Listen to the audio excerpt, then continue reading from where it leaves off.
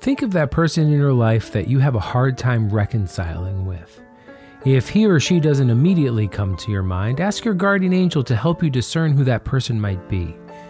Pray for that person every day through the rest of Lent, even if you can't stand them. What good is it to fast and obey every discipline of Lent, but still end up after 40 days not reconciled with each other? The Lord's Prayer is an important prayer to revisit on a deeper level during Lent. We pray, "Give us this day our daily bread, as we forgive those who trespass against us." We must rely on God for all things and be reconciled with Him, but we must also become reconciled with each other. This is Matt Maloney for KnowTheFaith.net.